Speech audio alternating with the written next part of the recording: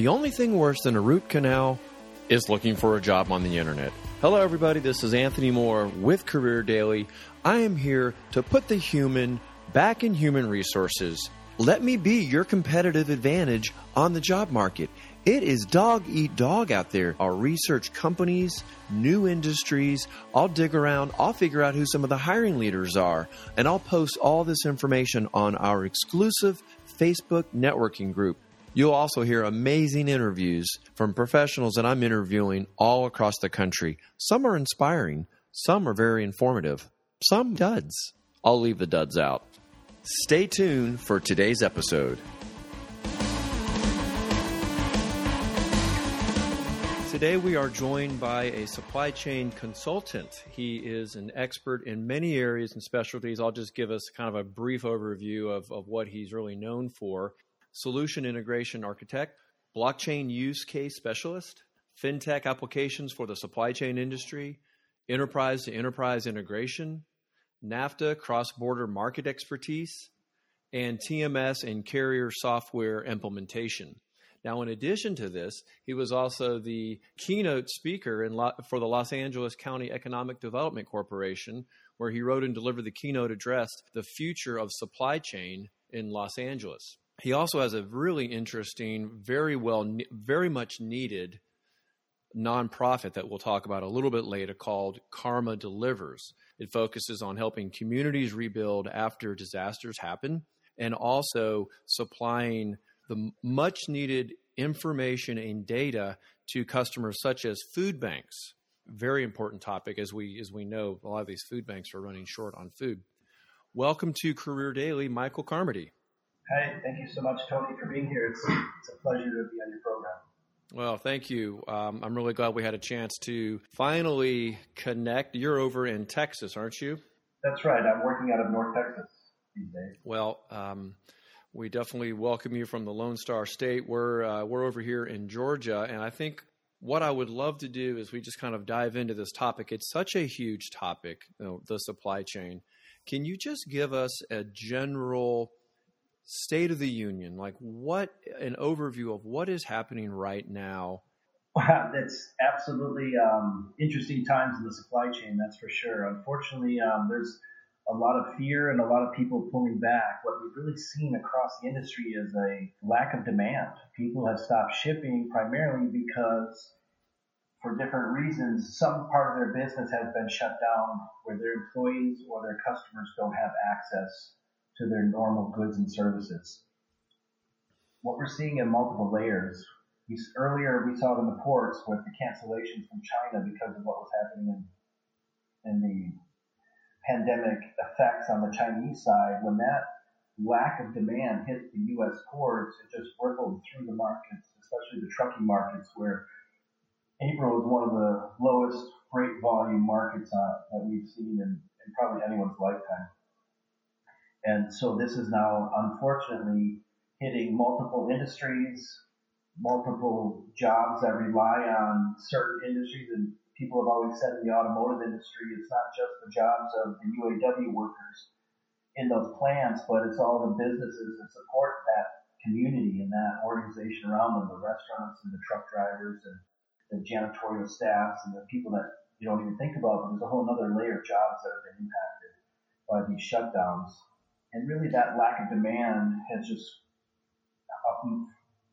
led most organizations to start focus on cutting costs, which unfortunately leads to a lot of job losses. But they're mostly trying to hoard on to their cash, keep their assets functioning that they can, that are revenue generating, and trying to minimize any losses or exposure to the downside turn in the markets on the financial markets.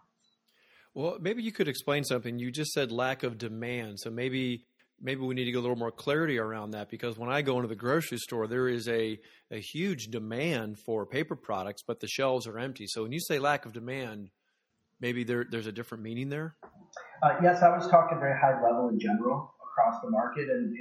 But you look across the industry verticals, you'll see different industries are actually spiking and seeing almost their peak season or holiday season type activities of which they weren't planning for. They really got caught essentially unaware that the spike in demand was going to hit their products.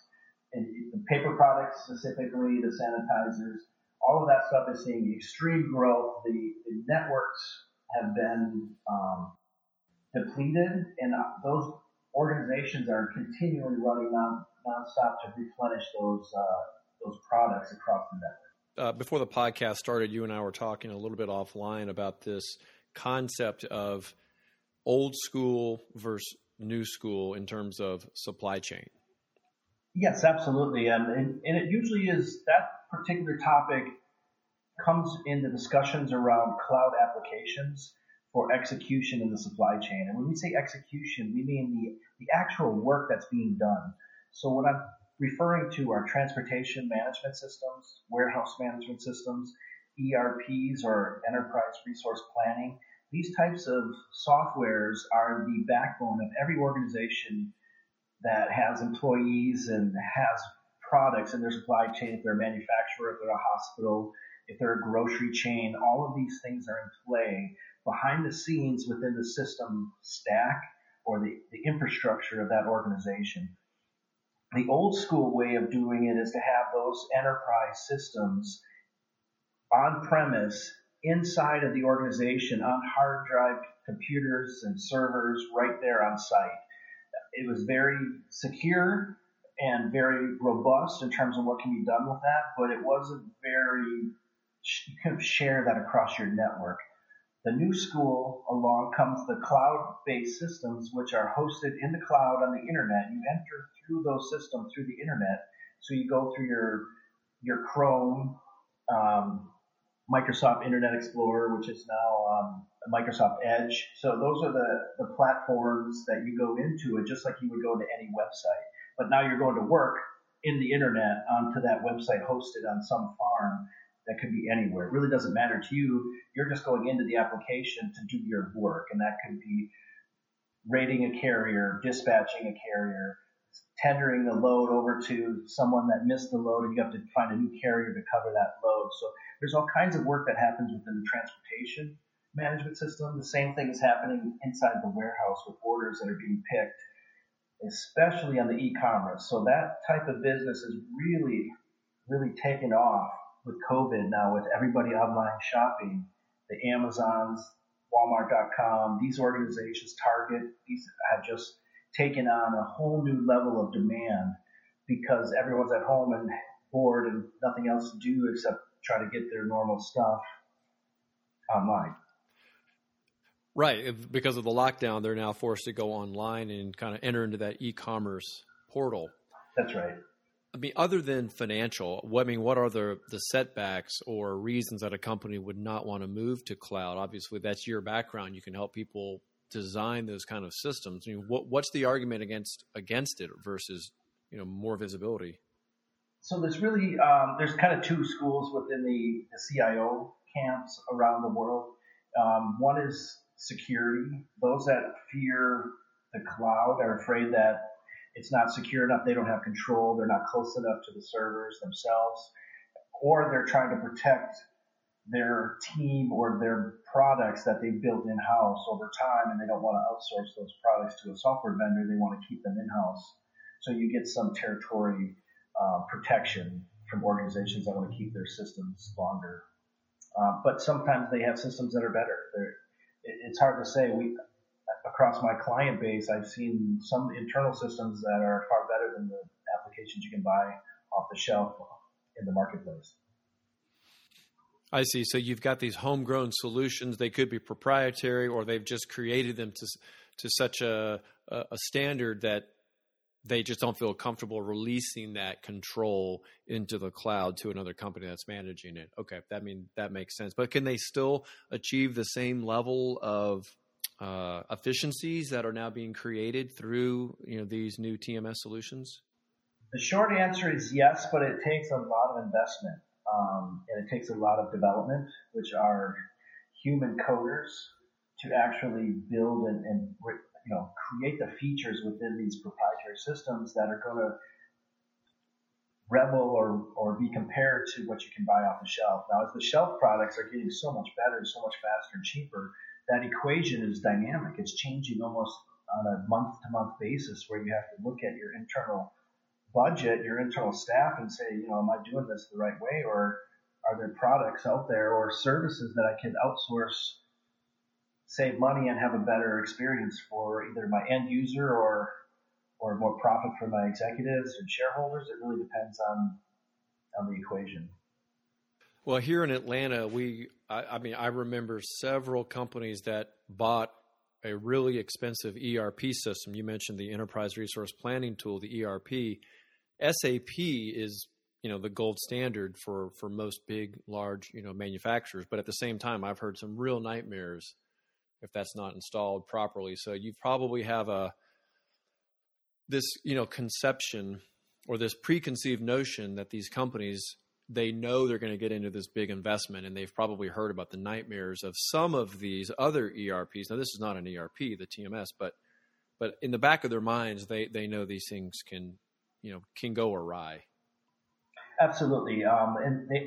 What we see as a trend in the marketplace is to minimize some of that risk. They look for technological partners or implementation partners that will help them bring the knowledge and in a short amount of time quickly get that software, enterprise software, in place, tested, and to the users so that it can bring the value that the executives were looking for when they made that purchase.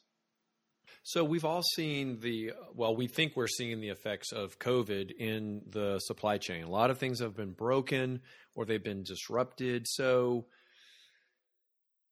how does a company go about reestablishing a new supply chain? I think we talked a little bit about this offline, right? If you've got, if you're bringing your products, your supplies from, say, China, and you realize there's just a big public backlash. They don't want products that are coming from China. They don't want anything sourced from China. And you say, okay, well, that's great. Let's just go ahead and build something here.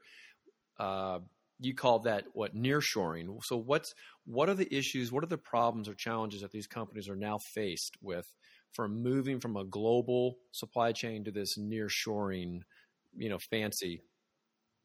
Correct. So nearshoring presents several advantages, but a lot of them, almost all of them, are more costly than the existing supply chains that they have today. There's no real country or labor force that can make products as cheaply as the Chinese. And I think everyone in the world ultimately ends up in that equation when you're looking to find the lowest cost, and the lowest cost is driving your business decisions. China's going to be in your equation and in your future. As the priorities of the business decisions are not so much about the lowest cost, but let's say the higher value or the better experience or a larger impact within the community, then people will start to look at where can they find the supplier, the raw materials that they need to make their products, where can they find the people to hire that have the skills and qualifications to offer their services, and who's got the ideas out there that are beneficial to both the buyer and the seller, and how can we measure that impact in terms of the decision making of the general public. That really, within this new COVID equation, is up for conversation. We don't really know how the general public's going to react. We don't even know if we're going to be able to open up our schools in the fall, because we're all really kind of looking around going, boy, this is already bad. We don't want this to get worse. So even though here in Texas things are open, I see a lot of hesitation within the people I know of really going anywhere, because things are really close and things are really happening right now across at least the Dallas metro area. Cases are still increasing. I think you also mentioned something that was kind of interesting about the nearshoring, was that you had some facts and statistics. You were talking about the amount of warehouse space that Amazon owns in the U.S. So like if you may have the idea that, okay, cost is not going to be our number one driver, right? We want to give our customers peace of mind, let's say, and they're willing to pay a little bit more money. So what are the challenges that companies are going to now be faced with as they try to nearshore? I think the first thing they're going to really struggle with is finding someone that can make something to their specs at the price range budgets that they want to go to market with. The expectations we had before COVID-19 are probably going to have to be adjusted in terms of what's reasonable and and what the expectations of the market will bear, and what is the value that those products and services are going to bring. So it's really an interesting place in that regard. Challenge wise, it really depends. Are you going to be able to find the labor force?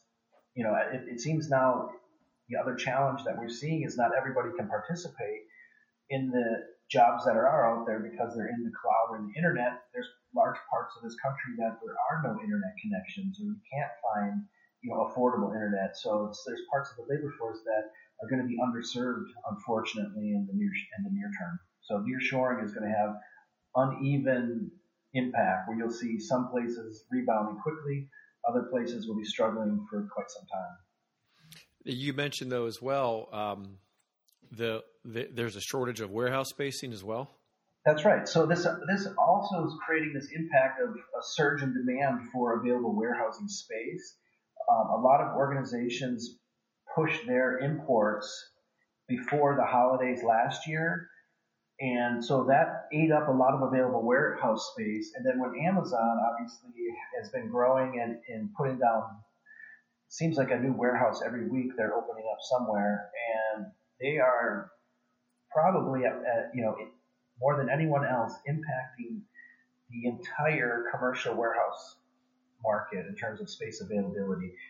When we look across different markets right now, it's sometimes not uncommon to see a particular market in the 90 to 95% occupied of available warehouse space in any particular zip code that services that particular city.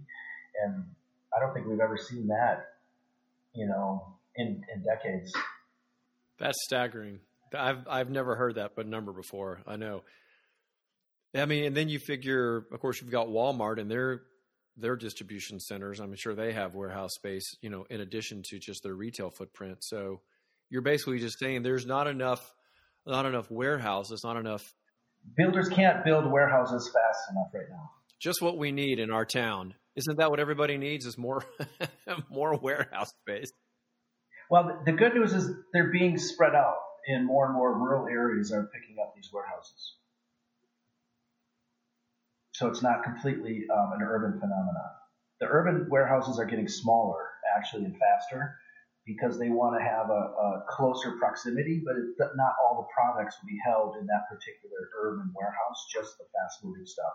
If you're going to order something that's kind of slow-moving, it'll come from a further out warehouse, even though they can still make it.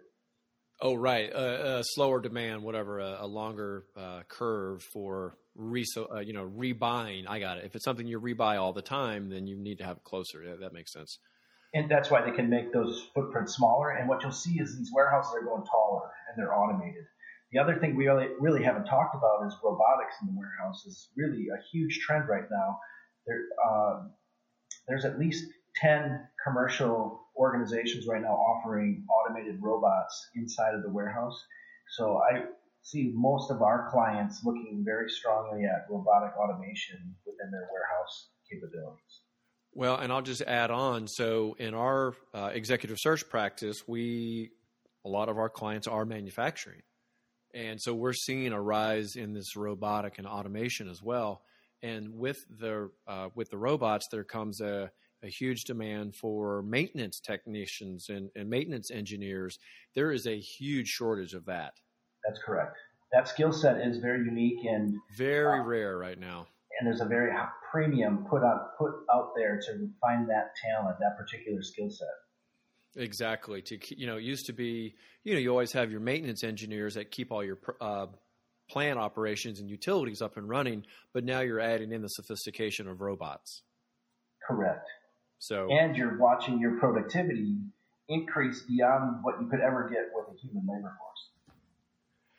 Right. So that's a kind of a new job code that people should look at. I mean, I've had this debate with people before that I don't think you need to go to college. Not for every profession. If you work really well with your hands, you're very mechanical, you can go to a 2-year, technical college and learn this skill.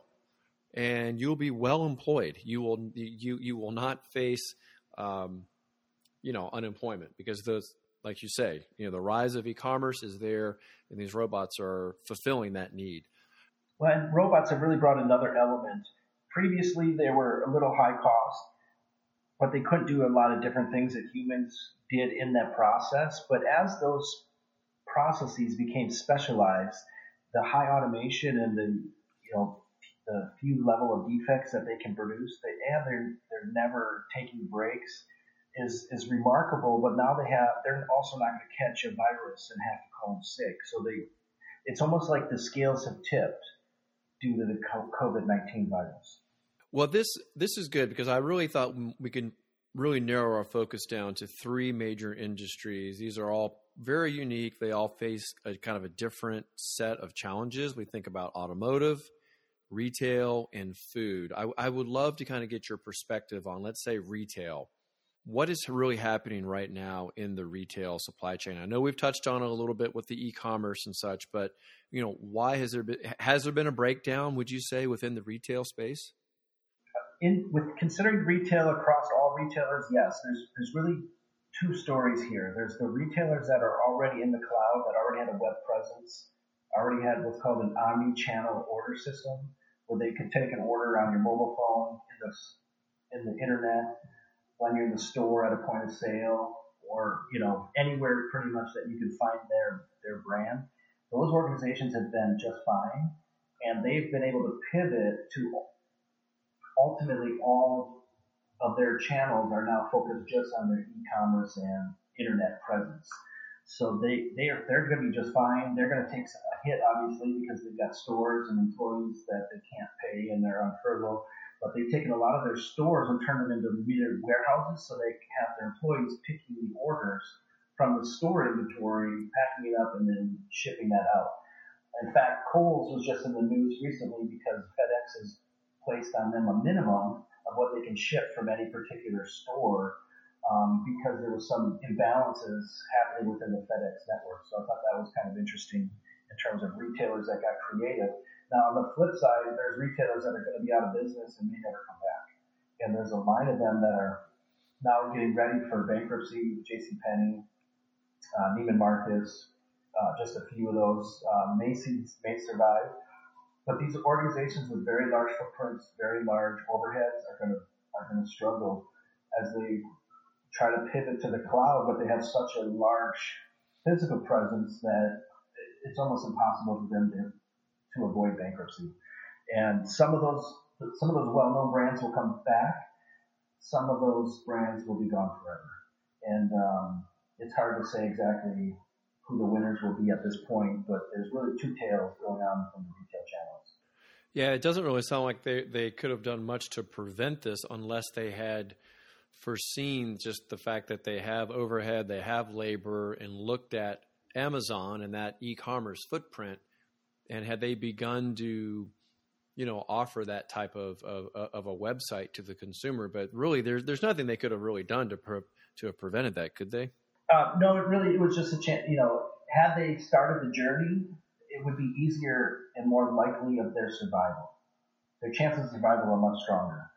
When Walmart.com came out around 2008, 2009, it was interesting because at that time they were obviously the biggest company in the world, and they were going to go in there and do the web thing just like Amazon.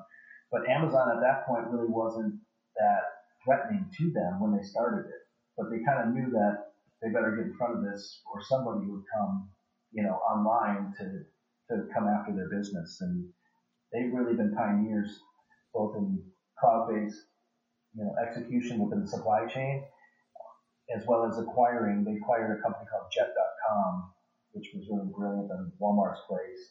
And then Jet.com became their e-commerce omni-channel presence on the internet. I mean, your heart goes out to them because they're hemorrhaging right now cash, and if they have not moved to that cloud-based solution, I mean, what do you do? I mean, you're struggling just to pay your bills and to maybe keep some employees paid, and then on top of that, you have to now consider making an investment into this new platform. It just seems like the worst time to try to make a financial decision like that. I don't know if there's an easy answer. There is no easy answer, and I think that's the only answer. I mean, obviously, selling out to a private equity firm or someone that will take the brand through the digital journey is another alternative path that's out there. But that's the only path. The only brands that we will see in the future are the ones that make this digital transformation, either now or in the future under a different brand. And really, there is no world in the future without a digital presence. I mean, maybe if you were a small retailer, like here in Alpharetta, our town has gone through a huge revitalization. We've had this giant kind of luxury high-end mall that moved in, an outdoor mall. And all around that we have these little retail shops opening up, and they were, kind of smaller boutiques. And they probably have like an email system, right, where they got all their customers' email addresses. So you could probably, a small firm like that could probably survive, emailing your customers, driving them to a new website, something like that. That's right. Turning their shop, as you say, like into a warehouse. Something like that could work. But yeah, if you've got multiple stores, big footprint, and you're not there, yeah, you're looking at a massive cutback, scale back. Yeah, and most of these, let's be honest, most of these retailers are privately held, or, the publicly held ones may be able to get a bailout, but most likely they'll have to refinance under some sort of new debt structure if they're going to come back. Yeah, they go into bankruptcy protection, and then they come out as a different organization. Yeah. But I will give you a good story. Toys R Us Canada is coming back after the COVID, and as you know, Toys R Us collapsed about a year ago or so, probably longer now. And that financially, they've gone through the bankruptcy courts, but the U.S. has not settled out yet. But the Canadian Toys R Us has got onto an omni-channel platform, and they are planning to reopen new stores in Canada. I think there's like 18 or 20 some stores that they're going to reopen, but it's going to be more of an experience rather than a toy store. So they're not going to have a bunch of inventory, but there's going to be all kinds of different interactive experiences for you right within the Toys R Us family. And then you can order, obviously, online and have it delivered. Oh, cool. Experiential. Yeah, that's good. It's like FAO Schwarz, you go into New York City, you just want to go and experience the store, and then you remember it, right? And then you go buy the stuff. So obviously in the wake of what's happened, people are having to think about how to redesign their supply chain. I think we've kind of handled how companies were going to be redesigning that from a retail standpoint. Is there anything else though that maybe we've not touched on? Or yeah, so that's right. Retail, I think that's really going to be the story around retailers is, who can get funding. I think you'll see a bunch of startups getting into retail now that some of the traditional players are struggling, and those, well-funded, nimble, fresh startups, I think are going to be really interesting to watch. But they're probably going to be more of a subscription-based type of a experience. It's going to be fun to, see how those things, play out. I really think things like Harry's and the Dollar Shave Club is an interesting thing, and their subscription model and how they're going after Gillette, for example, and Gillette's huge presence across all of the different retailers across the country. So we'll definitely see more startups, and it's going to get interesting with innovation. Well, okay, so you mentioned Harry's and then that subscription model, and that made me think of Blue Apron and Plated. Those are other subscription models, but they're for food. And That's right. HelloFresh. Exactly. HelloFresh. So why don't we transition into food? So what caused the disruption in the food supply chain? And maybe just give us a good overview, kind of end to end. What comprises the food supply chain, and where have been the issues? Absolutely. Food is an interesting situation for the U.S. because we have, as you mentioned, very different levels and layers of exposure to the markets that drive food products and food costs. We have the growers that make the food or make the products, harvest them. They're transported to a producer or packaging organization that does something to it, cooks it, bakes it, who knows, packages it, boxes it, and then those go out to distributors. Distributors hang on to those products so that they can make sure that all of their retail customers are are taken care of.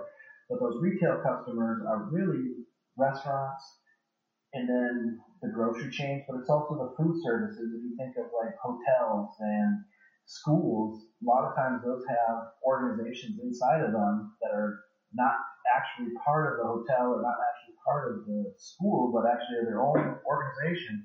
And they're ordering from distributors to have that food product delivered so they can make whatever the breakfast or the lunch specials that they do. And so there's all these different layers that you may be exposed to, but you may not. It's not just the grocery stores that are impacted. The restaurants and then the food services is probably 2/3 of the entire food market in terms of what actually Americans are eating on a day-to-day basis. And when everything shut down, the food services and the restaurants, 2/3 of that market really collapsed to nothing. And then all of the demand shifted to the third of the market that services the public in grocery stores. Now, obviously not every restaurant shut down, but the demand shrunk where no one could be able to walk into a restaurant and order something. Everybody went immediately to home delivery. Obviously, the pizza chains their volumes are down, but their business operating model is just fine. Bringing pizzas to your door has not really changed with COVID-19. And the contact delivery is really just an extension of what they were doing anyway. So that really was a minor pivot. But for anybody that was ordering restaurants and food services for hotels and airports and things like that, that was a huge demand, just evaporated overnight. And it changes the dynamics of how the organizations that deliver the food can make money. Well, what's interesting too is you're talking about the supply chain from growing or harvesting all the way to the consumption. Well, if it's a perishable and it's not something that can be wrapped or stored for long term, then it spoils. And we've seen a huge problem with spoilage. I think there were some videos online where you were literally watching 18-wheelers that are designed to carry milk that were just dumping milk out. And everyone was just, scratching their head like, why? Why are you doing that? What do you have any insight into what's happening here? Yeah, milk is in and of itself kind of specialized.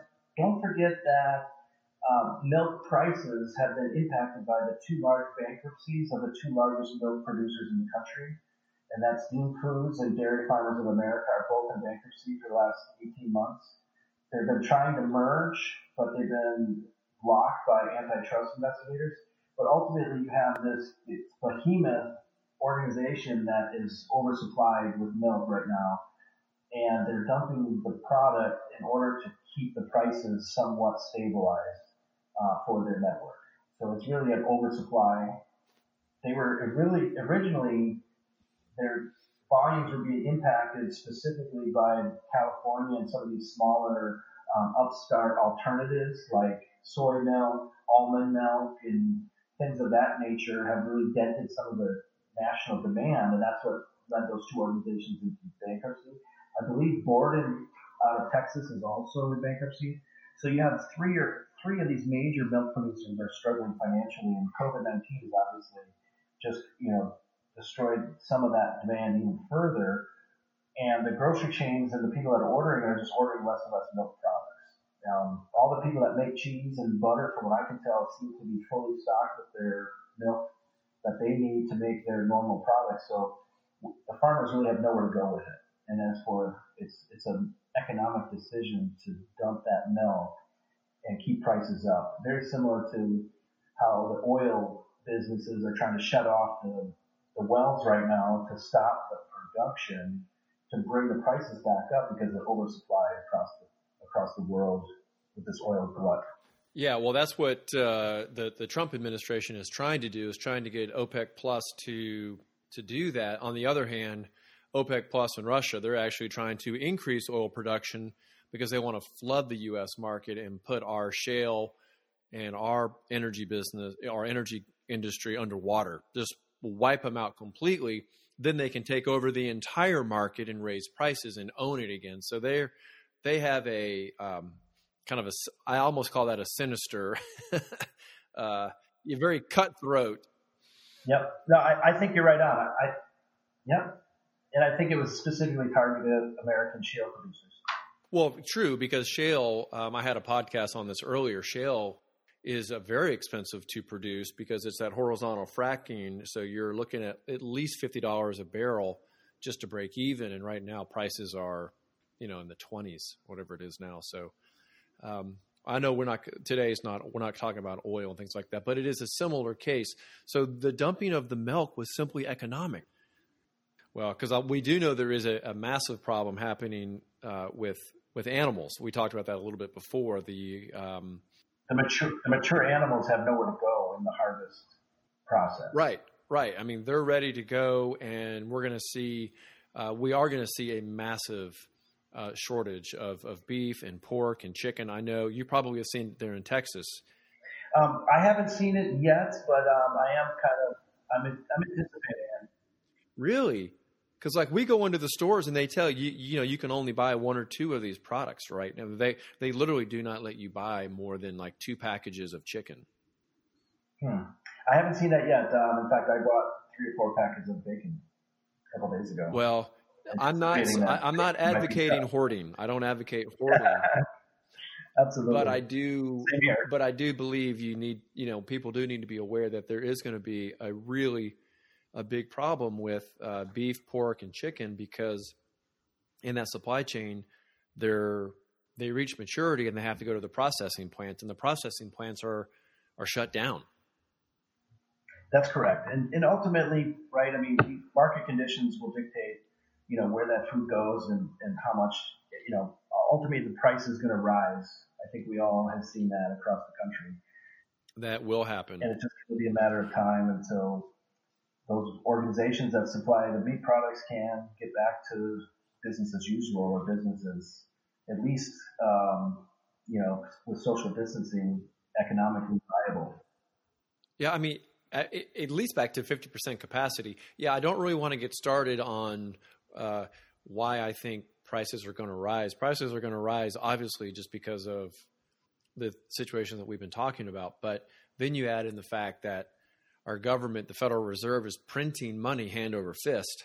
That's going to show up as well in inflation. So, yeah, we're going to have definitely a rise in cost. Absolutely. And I think, unfortunately, Americans are going to get that experience, right, after surviving and pinching pennies to just make it through this unemployment wave that's rushing across the country. But hopefully we can get most people back to work and, back on track in the third quarter, fourth quarter of this year. But ultimately, it's across the supply chain. It's you're starting to see impacts where people are putting entire sites on furlough, depending on what the customers are doing. So I think the one that's probably the most impacted, that's going to feel the most pain, is Boeing in their supply chain, because not only are they not getting more orders for new planes, but they've got all those 757 MAX planes that have nowhere to go, and that whole experience has not really been fully fleshed out. So let's just say one of us might have been a shareholder in Boeing and might have seen the stock price fall 2/3. Yeah, they're getting hammered. That may not be over yet. No, and I don't like the idea of buying high, selling low. That's not a good strategy in the equities market. That's right. Let's as we kind of get toward the end of our overview of kind of what's happening in these different segments, let's talk about automotive. And I will say something just literally came out just before you and I started the podcast today. Georgia's largest privately held company is Cox Enterprises, and Cox Enterprises is a holding company. One of their holding companies is Cox Automotive, and Cox Automotive, they're steeply involved in not just software and technology, but they work with car dealers all across the country. They just furloughed 12,500 people as of this week. That's right. So the automotive industry is in a world of hurt right now. Now, interesting enough, Cox is involved with the secondhand dealer auctions, and this is the place where dealers go to get rid of the trade-ins that they buy from you and I when we get new cars. They'll take those to auction. The auction's where they'll, get that inventory off their books. Someone else will take it that will deal with it. But anyway, that whole Cox Automotive is going to have a devastating impact to dealers and impact their ability to take trade-ins. Even while a lot of dealers, especially, I don't know, nationwide, but Dallas-Fort Worth, the dealers seem to be humming along. The dealers in Texas seem to be avoiding too much damage in the short term. My listeners know this, but I used to be, I was the manager of executive search over at Cox Enterprises, and one of my customers was Cox Automotive, and we handled a lot of their executive searches. And as part of our just experience of knowing more about how Cox Auto worked, we all got to go down and spend a day at the auction. And that was a blast, watching all the car dealers in there auctioning and bidding for the used cars for their lots. We didn't actually watch the dealers bringing in their cars, but from what I understand, if you can get your car to roll down the lot, they'll accept it. So it could be a total clunker, drop in oil, but as long as you can get it to start and roll down, they'll take it. So here in Georgia, part of our staffing business, we supply production workers for automotive. And so down in South Georgia, we've got Kia and Hyundai, and of course up in Michigan, there's Fiat and Chrysler. All these have been just shut down, right? I mean, they have suspended operations where there's going to be a gap for sure. That's right. And that's causing havoc throughout the parts networks. That's where most of my automotive background is the parts collections that happen at the plants that go out and essentially source the parts that are going to be fed into the plant for that particular day. And most automotive plants today are just in time. In fact, I don't know of any that are not just in time. And what just in time refers to is the parts that are going to be put on the car that day arrive just in time for them to essentially take the parts and put them right into the car as the car is moving down the assembly line. And that fine-tuned precision has really been broken by COVID-19 because now the parts supplier is not reliable, the logistics companies are struggling sometimes with capacity or drivers, and parts are definitely being caught up at the border within the customs clearance process, and just the backlog that's been building up. So you really can't talk about the U.S. automotive industry without talking about Mexico, and so many of the parts that are made in Mexico and then brought to the U.S., and then vice versa, U.S. parts that are made in the U.S. that are going down to feed the Mexican automotive plants. That trade lane alone is so massive. It's really hard not to talk about one without the other. Now, the good news is Mexico's plants are all starting up as of Monday. Now, I shouldn't say all, but most of them, and I do believe that that's very controversial right now in Mexico. They've got that the wave of coronavirus is really spreading right now. It's peaking across Mexico, so the people are struggling. But at the same time, everyone knows they've got to get back to work, and no one wants to lose their job because there's a lot of people that will end up getting those jobs if you're not able to go to work, right? So it's do or die time for the worker.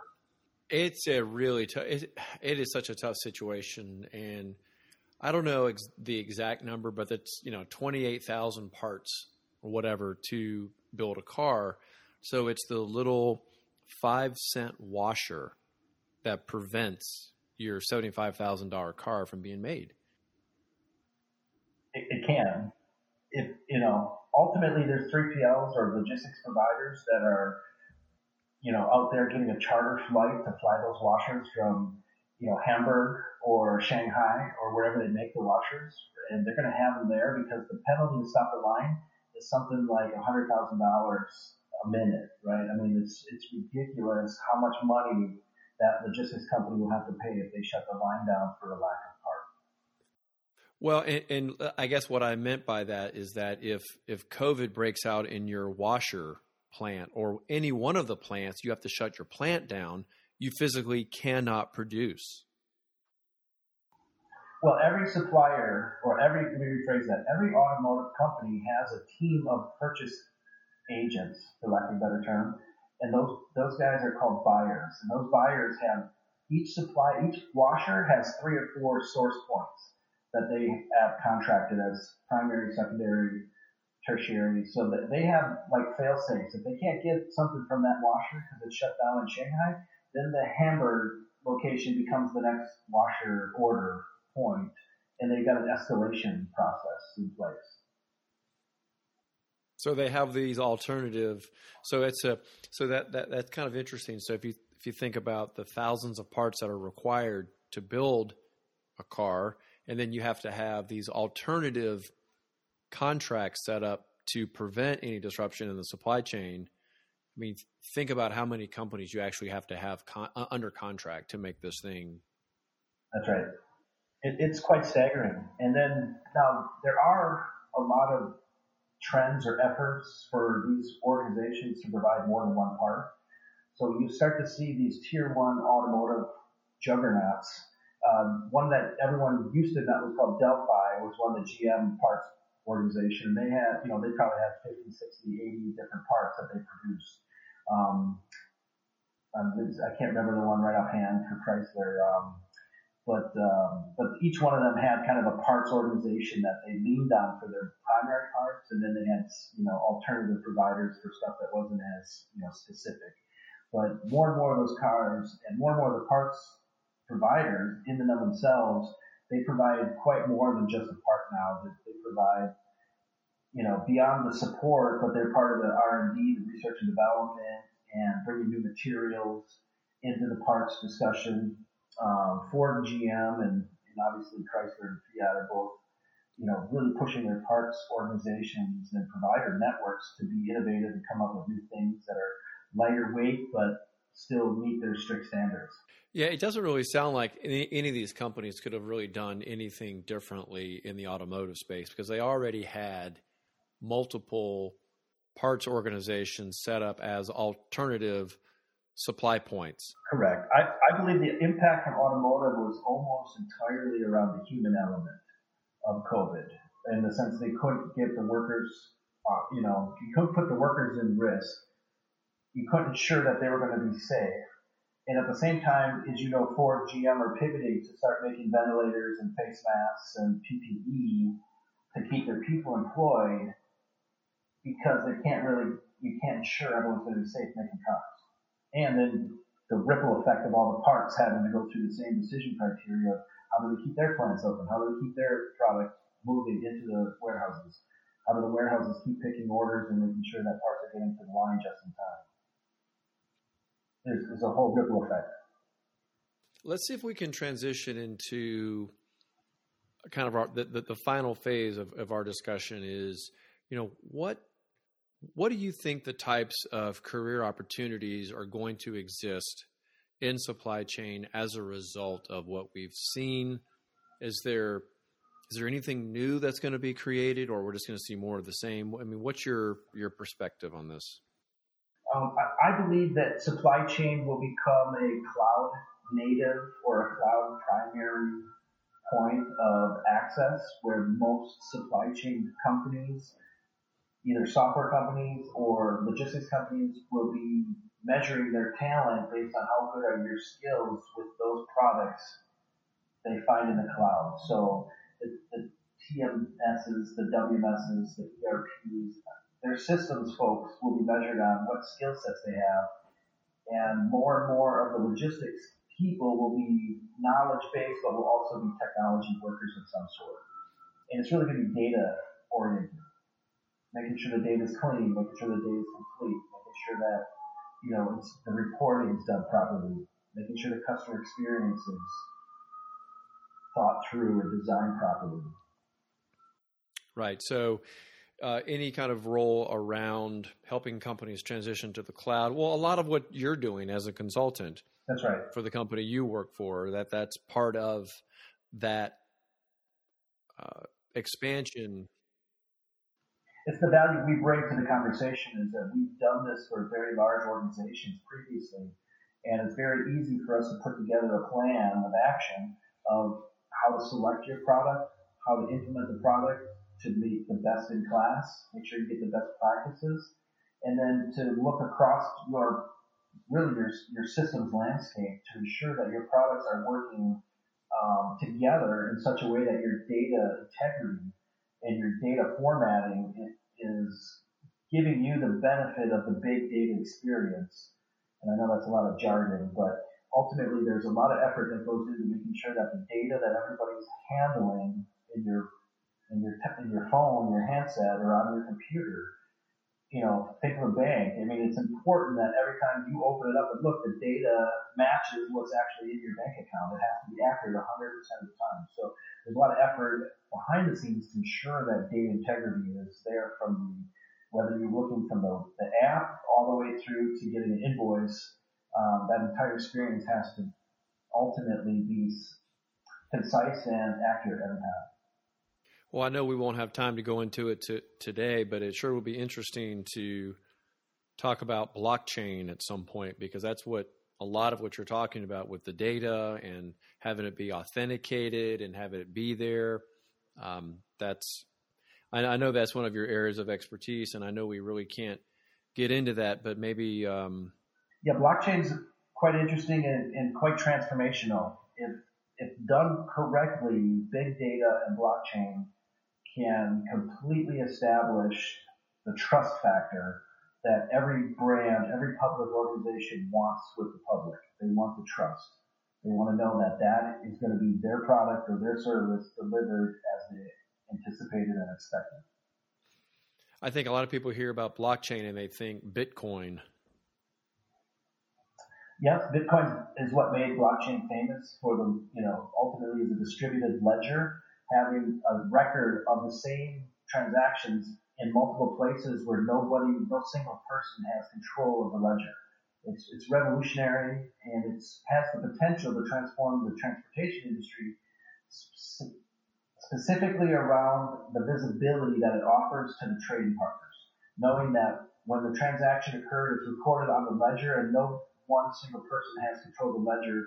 All of us that are using that technology are recorded to a ledger, and therefore it's trusted because we're all using the same technology.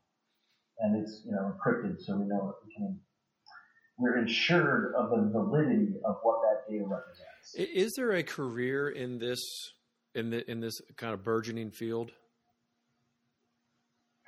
I think the answer is yes. However, I don't think it's called blockchain as a job. I believe it falls under computer science, computer programming, development, or some people call it DevOps. DevOps. And this is just another tool in your toolkit. If you're into developing software and you already have skills around coding and testing and quality assurance, this is just going to be another arrow in that quiver in that particular job category. Well, one of the questions that I had was, you want to get into supply chain, or let's say you have some experience in supply chain.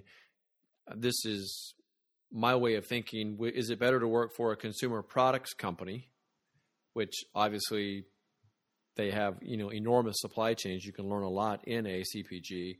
Or should you work at a consulting firm like you, and you have varied experiences? You're not tied to one company. You're fixing multiple problems. I know maybe it's a preference, but maybe you can give us kind of your opinion. Is it better to work for one or the other? Maybe there's some pros, some cons. I think there's pros and cons to both. If you're specifically interested in a supply chain oriented career, I would suggest looking at a logistics oriented business.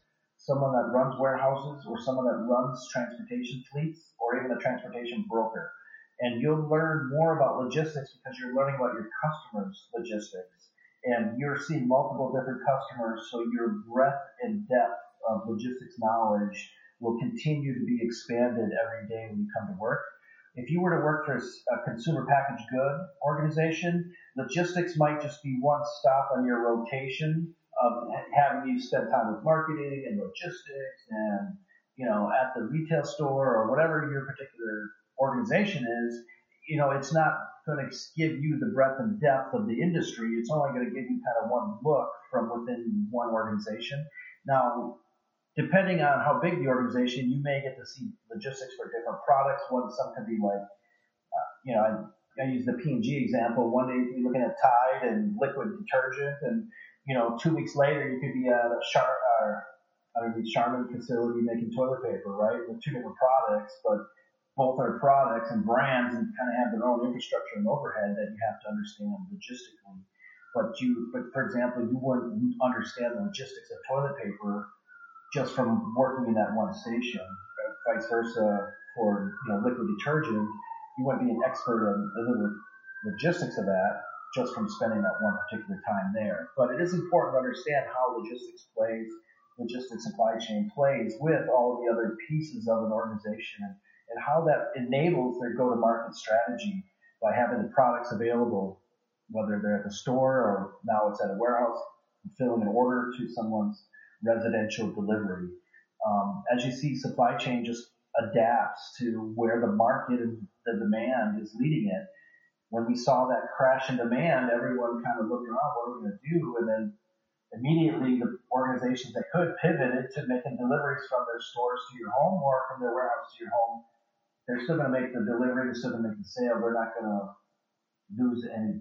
to lose business, but they're not going to have as much demand as they did previous to COVID-19 for some of them. Well, it definitely sounds like unless you have a chance to work for a big Fortune 5 consumer products company, your exposure and the breadth of experiences will be limited versus working for, say, a broker, because you get to see all the needs from all the different customers, learning all the different solutions that have to be created for all the different industries. So that gives you a huge exposure, which is what I was thinking from the consulting side. I was thinking you'd get that in the consulting side as well. So how would you compare brokerage versus consulting? The big obvious difference is consultants, you're independent, you're actually doing the work. The broker's actually doing it, winning and dying every day on every call with every customer. A consultant is really there looking at their technology, ensuring that they've got the right features and functionalities to meet their objectives, financial objectives. And most brokers that are bringing in consultants, they're looking to scale their business so that they can bring on maybe 10 or 20 new brokers, but those 10 or 22 brokers are going to be, highly productive 80, 90% of the time, driving revenue through their organization. They're not really bringing consultants in unless they can either drive that, quick, rapid growth, or they can find some additional large cost-saving benefit by consolidating two systems into one, or potentially taking one system out with an alternative that's a much lower cost but has some unique features that make it a more valuable option for your enterprise.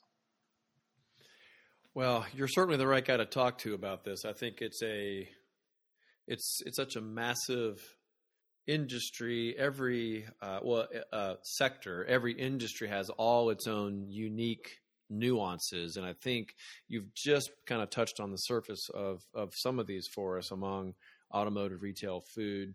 Why don't we transition to really tell us a little bit about this non-for-profit that you've started? It's very interesting. Karma Delivers. I'll put a link to Karma Delivered in our exclusive Facebook group, Career Daily Podcast, that you can find on Facebook, so the listeners can go in and find that. So tell us a little bit more about what was your inspiration behind Karma Delivers, and tell us a little bit about what you're trying to give back to the community with this non-for-profit. Absolutely, and thank you for this opportunity. So Karma Delivers is my passion and what I really like to bring to the world. And Karma Delivers is a collection of about 6 or 7 volunteers. Most of them are my friends that I've met through my career in the logistics industry. And we all kind of watch in horror as Hurricane Katrina went through and really created a natural disaster that we'd never seen before. And then obviously it was even worse watching the human disaster unfold and then the logistics disaster of FEMA coming in and having all of those homes that were not used. And there was stories of truckers that were paid $4 a mile to bring ice into the areas where people are impacted. Only when they got there was no one to unload them, so the ice just melted. It was just exactly not the way to handle things logistically. So we decided that we would get together and create the framework for Karma Delivers so that organizations that are impacted by natural disasters have someone to reach out to in the logistics community when they're rebuilding. So we're not really responders to the natural disasters. There's plenty of people out there responding, like Red Cross, like FEMA, organizations that are well funded to go out and save lives. But once those organizations are done saving lives, they typically pack up and move on because those resources aren't dedicated to rebuilding. They're just there to save you. Then the community looks around and there's no one there to help rebuild. So Karma Delivers is organized specifically to come in and help those organizations that are tasked with rebuilding churches and playgrounds and building community rec centers. And the idea behind it is that a lot of those organizations are left on their own. So we're bringing them some technology expertise, we're bringing them logistics knowledge, and we're bringing them access to commercial truckers so that they can ultimately get some of the benefits of having a trucker pick up a load and bring it to their community and essentially be part of the rebuilding effort. So it's really about rebuilding. It's really about after natural disasters. We also have decided to really pivot to attack some of the challenges we see across the urban environments with food deserts. So we come up with a plan where we go out and get real estate as a donation from an urban environment where it's depleted and not taken care of. We either tear down the existing structure or it's usually a vacant lot is what we'll start with. And then we'll build a greenhouse with aeroponics vertically, and we'll put enough equipment in there that little tiny greenhouse can be viable as a commercial greenhouse to support local restaurants with farm to table as an organic farm. So we bring the farming knowledge, we bring the construction of the greenhouse, and we're really there to help that community take something that was empty and turn it into something that's generating food, generating jobs, something that they can harvest. I personally want to be able to get a blockchain of the food that comes out of these greenhouses so that we can publish that as within the growing network of growers using their data on the blockchain to ensure food quality, that it's local, and that it was essentially who the owner or grower was for that particular product. I think you were saying something too. It was kind of interesting that having that technology, you can see where the supply is, and if the final destination now no longer needs it, you can quickly divert it and put it somewhere else so it doesn't spoil, like you talked about with that expensive expensive ice truck to bring all the ice in and have it melt. Had it been on this technology platform, it could have been seen. We have a need. Identified, that's correct. And you would be correct. And I don't know if you recall the situation in Puerto Rico recently where they had an earthquake, and that earthquake had some damage to one building. They found a whole warehouse of supplies for the hurricane that had never been distributed. Now, most likely it was just forgotten about. They forgot they had all these supplies here in this warehouse. I don't know how you forget about it, but ultimately the people now know that those supplies were there and were not distributed. If they had a blockchain of their aid products, that would have been identified that those products were available on the ledger and could have been, sourced to been for distribution on the island at some point. I think that commercial greenhouse idea is really unique because when an area is hard hit, what they need most is fresh water and fresh food. Correct. And the knowledge and the job responsibility to grow the food. It's not going to grow in one day and then feed people's, hunger in that same day. It's true. You need people there to tend it and prune it. And harvest it. So there's multiple job categories that are required, plus bringing it to market and making sure that it's commercially viable. So you're making money from your harvest so that you can then take care of your nonprofit organization and the constituents that you serve. Now, you mentioned the real estate often is donated. Are the other supplies donated as well to actually build the greenhouse and the seeds that are needed and the planters and the equipment? Yes, oftentimes that's correct. We've run into some funding issues, and we're about to bring out a crowdfunding application. So we're looking to do just that as fund, and it's specifically for the equipment that will go into the greenhouse. It's these garden towers that will grow up to about 6 feet, and then I think there's about 19 or 20 different vegetables that can be grown inside of these commercials. What's the life cycle of this commercial greenhouse? So once it's up and running, does it just kind of remain as part of Karma Delivers, or is it transition to the community? What happens with it? It transitions to the community. Yep, Karma Delivers really just brings in the expertise and the fundraising and the equipment, but the actual land, the actual greenhouse belongs to the community. That's great. Now, you also say you're doing some work with food banks. Yes, just recently I've run into someone that runs a global food bank consultancy, and we're working to develop a food bank traceability visibility project that would work across a couple of major cities in developing countries. And what it would do is it would track the pickup and delivery of food donations. And we'd be able to then see on the ledger what was picked up, what was delivered, and consumption. You could test, for consumption rates, but you could also then look for areas of opportunity to, expand that network so that we can create a bigger impact and have more people that are benefiting from the food bank and fresher food.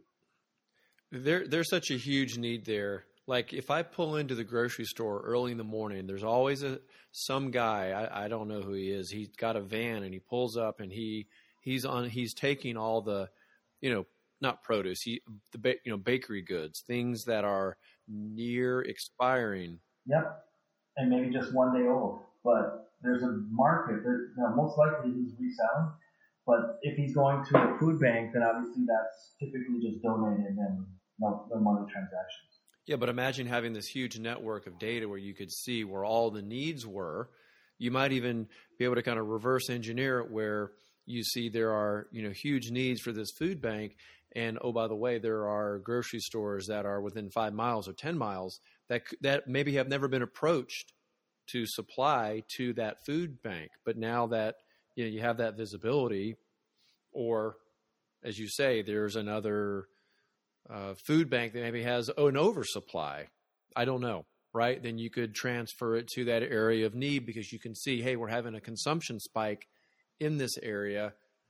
Correct. Where that, never existed before. Is that kind of what the other benefits of this platform could bring?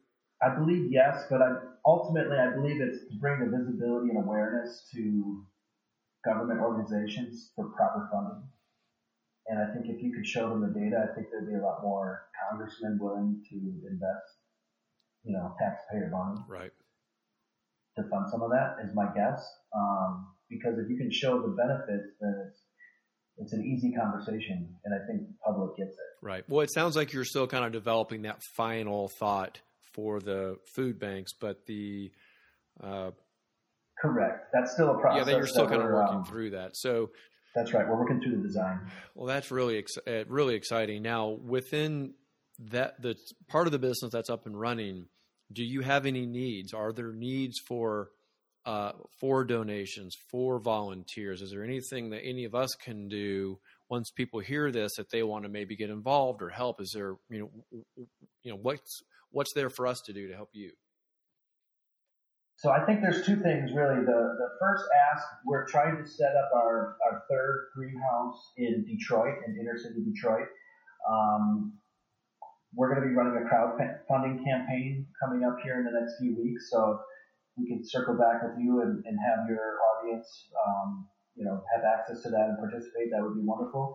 And then ultimately, if there's really someone in the audience that has a project or has an idea that they'd like to, let's say they'd like to host a community garden greenhouse solution in their neighborhood, we'd be, really interested to speak with them about how Karma Delivers can bring our expertise and volunteers make that project, turn that project into a reality. Wow, that is great. So pretty much any urban environment where there's a need, right, and there's a shortage, or there's it's being underserved, that's a great opportunity, right? That's right. Or somebody that owns property that wants to see it turned into something that's going to help the community, and we would come in and convert that property into a community greenhouse. So it just might be that they have land and they want to donate it. It's not necessarily that there's a lack of that food, but they just want to put that land to better use. That's right. That's great. Well, I look forward to learning more about that, and the food bank project sounds really interesting. Maybe when that gets up and running, we can have another segment on Karma Delivers and kind of help with that crowdfunding project you're working on as well. That would be wonderful. Well, we'd love the opportunity to come back and speak to you again. Well, that's great, Michael. And we all really appreciate your time, and we'll have links to the show notes, and if people want to contact you, we can put your LinkedIn information in the Facebook group as well. So if people want to reach out, they have more questions, they can do that. Now, you're also a consultant, so I'm just curious, do you ever take any, side projects as a consultant? Someone listening to this, they're running a business and they think they need help. Is that something that they could reach out to you, or we would just funnel that through your business? Just that would come through my business, but ultimately, if there's a project out there that I can help on, I would love to be able to serve your audience or your community. That's great. Well, Michael, on behalf of all of us, thank you so much for joining us today. Thank you so much. Don't forget, head over to LinkedIn and follow me, and then go to Facebook and join the exclusive Career Daily Facebook group. That's where I'll have links to the show notes and all the people and companies that we've discussed today.